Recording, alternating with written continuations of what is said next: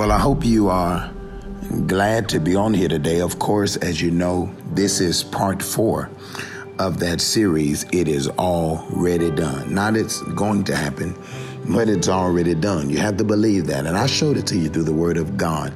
I showed you from Genesis chapter 1 that when God created Adam, he gave Adam everything that he needed inside of that garden. Genesis 1:29 gave him everything, gave him all the food that he was going to need for all eternity. And I showed you how that God has completely done everything. It's not going to happen, but it is already happened. In Ephesians chapter 1, I showed you how that he's already blessed you with all spiritual blessings. In verse 4, how you've been chosen before the foundation of the world. In verse 5, how you've been predestinated. In verse 6, you've been accepted into the beloved. I really tried to show you that God is never responding to you. All right, but in actuality, we're responding to what he did in eternity. That was part 1, how that everything is already done, but it's done in the spirit. And that when God says something to us, it is not in the natural, because God is spiritual. So when he relates to us in the spirit.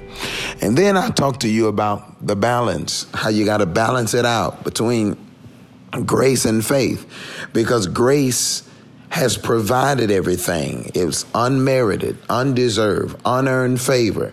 But faith is the positive response to what grace has already provided. And then I took you and talked to you about how all of these things are true. It is a fact that you are blessed, that you are healed, that you are delivered, that everything is already done for you in the spirit realm, but you have to appropriate that by faith. Ephesians chapter 2, verse 8, you are saved by grace through faith. That grace is not enough. And I want you to hear that, because some people say, well, Prophet God, you're becoming a grace preacher. No, I'm becoming a balanced preacher. You have the grace camp and you have the faith camp.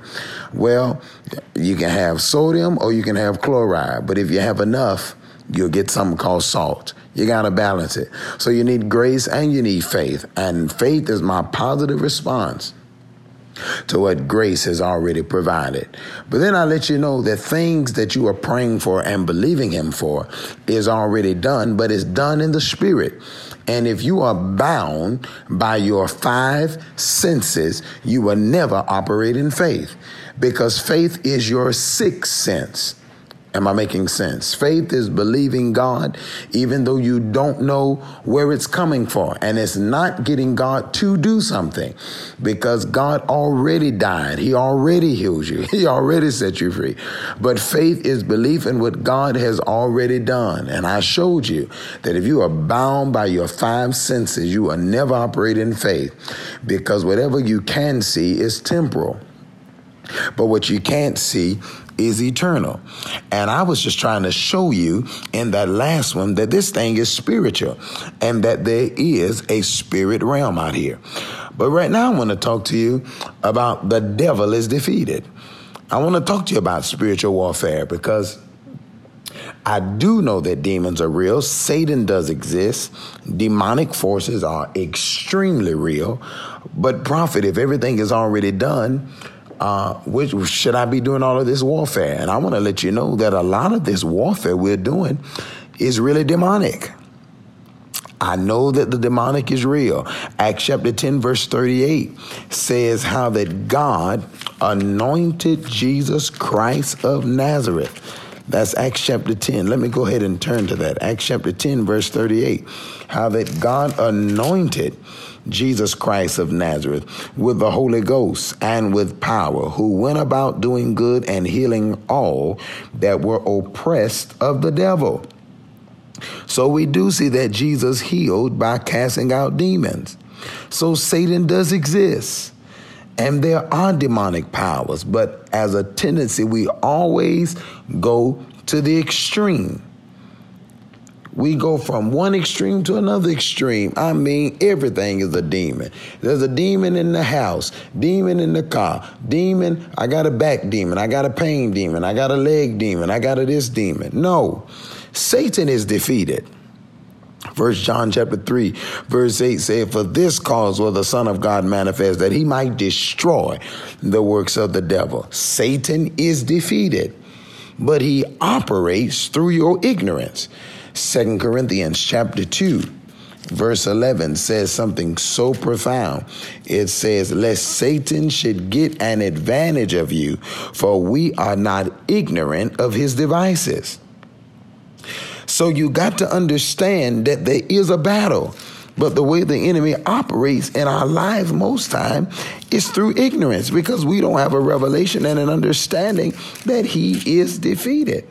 Ephesians 6 and 10. "Finally, my brethren, be strong in the Lord and in the power of his might. Put on the whole armor of God, that you may be able to stand against the wiles of the devil.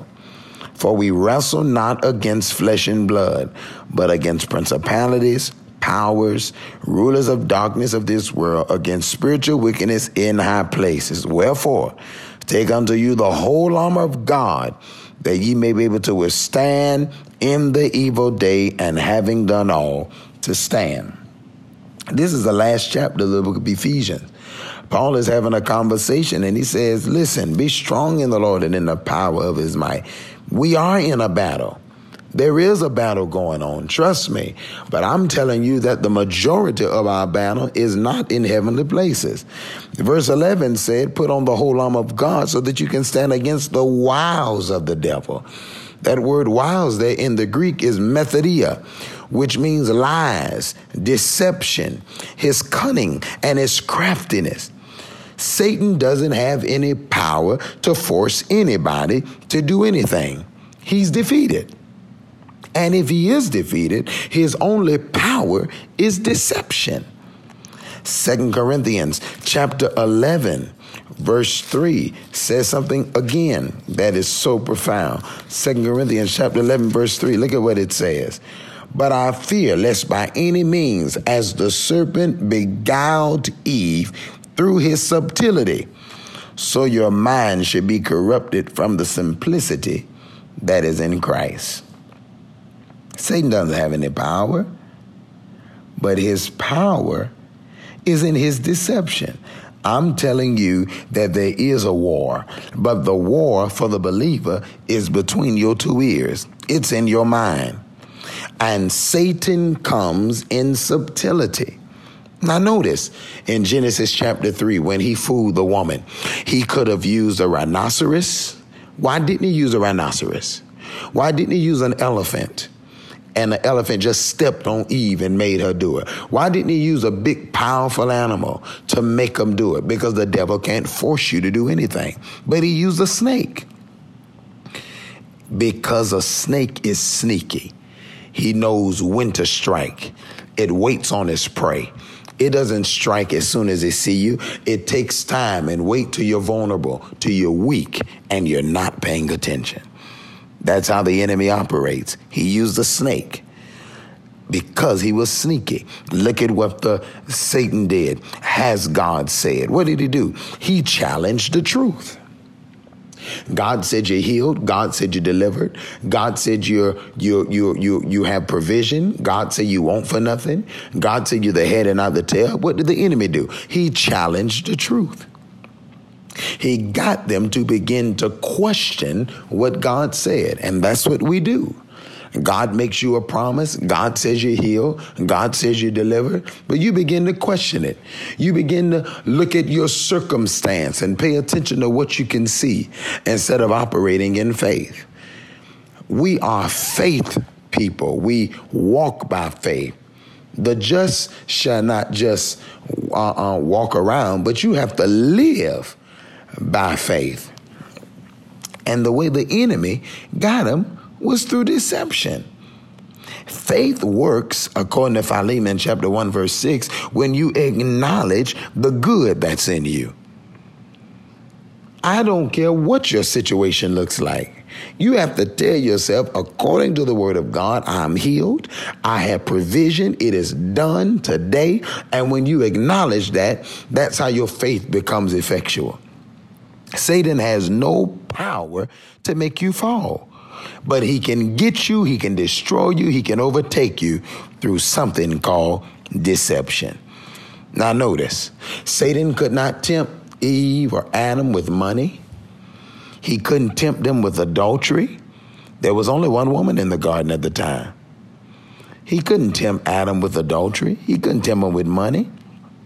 Guess what he had to do? He had to tempt him by saying, as good as it is, there's more.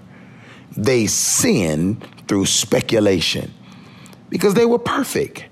They didn't want for nothing. But the enemy deceived them and made them feel like there's more. Like God is not enough. Like God was trying to keep something from them. You know how the devil operates. He'll make you feel like God is trying to stop you from doing things. All of it's through speculation.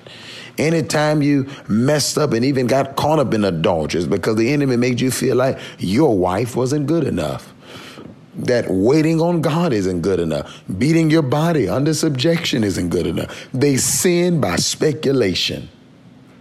And that's how the enemy operates, through this thing called deception. No demon has authority over you, but you have to fight against his lies. Ephesians 6, be strong in the Lord and in the power of his might. Put on the whole armor of God so that you can stand against the wiles of the devil. What wiles? His tricks, his methods. And that battle is in between your ears. According to John chapter 8, verse 32, there's only one answer for deception. One answer for deception. Well, prophet, what is it? John 8:32. And ye shall know the truth, and the truth will make you free. Truth is the antidote for deception. When Jesus was led into the wilderness to be tempted of the devil, he didn't pull out a bottle of oil. He didn't get a red handkerchief. He didn't start speaking in violent tongues, acting crazy. He gave the devil the word of God. If thou be the Son of God, command these stones to be turned into bread. Jesus looked at the devil and said, it is written, man shall not live by bread alone, but by every word that proceeded out of the mouth of God. The devil says you're sick. He says you have cancer. He says you're going to die. The way you combat the enemy is with truth. What truth? I shall not die, Psalm 118:17, but live and declare the works of the Lord. Isaiah 53:5, but he was wounded for my transgression. 1 Peter 2:24, with his stripes we were healed. The devil says you're broke, you'll never have nothing. No, my God shall supply all my needs. You're fearful. The only way you combat the enemy is with the truth. And some of you are so busy working and playing these violent prayers, thinking that that defeats the enemy. And the only way you're going to defeat the enemy is with the truth. I could talk about that all day. 2 Corinthians chapter 10, verse 3. Look at what it says. For though we walk in the flesh, we do not war after the flesh. For the weapons of our warfare are not carnal, but mighty through God, through the pulling down of strongholds. Now, this is talking about warfare. And notice what he said the warfare is. Casting down imaginations.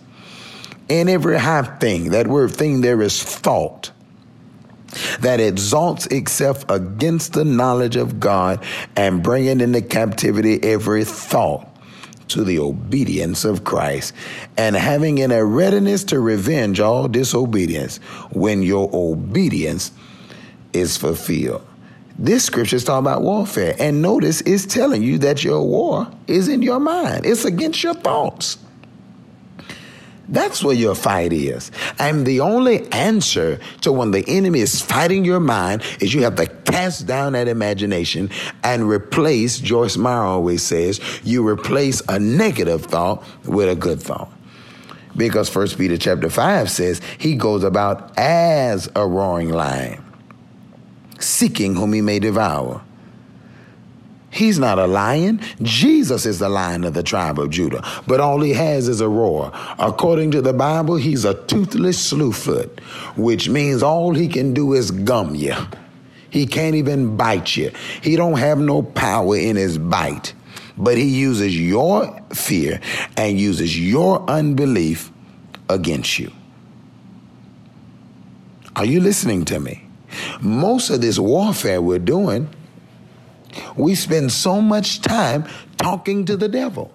I mean, we don't even get a chance to pray and love on him and worship him. The majority of your prayer is combating the enemy who is already destroyed. Today he's destroyed. He's not going to be destroyed. When Jesus died at Calvary, he said, "It is finished." Jesus at that moment spoiled all principalities and powers and made a show of him openly. Whew, that's powerful. That the devil is absolutely defeated. But you spend so much time talking to the devil. But God said, put on the whole armor of God. And you can't turn your back on him now because he's real. That's why if you look at all of the armor that God gave you, all of those armors are for the front. Why? Because you can't turn your back on the devil. You got to face him. And you face him with the word of God. You face him with truth. You let him know that he is a defeated foe. Let's go to Colossians chapter 2. I want to show you something. That is good because the enemy is fighting our mind. And so many of you in here are going through all of this warfare and fighting the devil. Talking about the witch has done this and the witch has done that. Well, the witch is a lie. How about that? God said in Isaiah 54:17 that no weapon that is formed against you shall prosper. Romans 8:31, he said, if God be for us, who can be against us? You spend so much time focusing on what the devil is doing, and the enemy uses your fear. You have nothing to be afraid of. According to the word of God, the Lord is your light and your salvation. Whom shall ye fear? But you are so afraid. Don't let somebody put this on you. Don't eat this. If you eat this, this is going to happen. God said you shall drink in a deadly thing. That's Mark 16. And it shall not hurt you. He said you can take up serpents. Behold, I give unto you power over all the powers of the enemy, and nothing shall by any means harm thee. I don't care what kind of witchcraft they do. It has no power over you. But if you believe it does, it has power over you. Because according to your faith, be it unto you. Some of you glorify the devil. The devil is doing this. You trust him. It's amazing how you have so much confidence in what the devil can do, but you have no confidence in what Christ did, that he destroyed the devil. In Colossians chapter 2, verse 13, it says, and you being dead in your sins and the uncircumcision of your flesh, hath he quickened together with him, having forgiven you all trespasses, blotting out the handwriting of ordinances that was against us, which was contrary to us, and took it out of the way, nailing it to the cross. Verse 15, and having spoiled principalities and powers, he made a show of them openly, triumphing over them in it.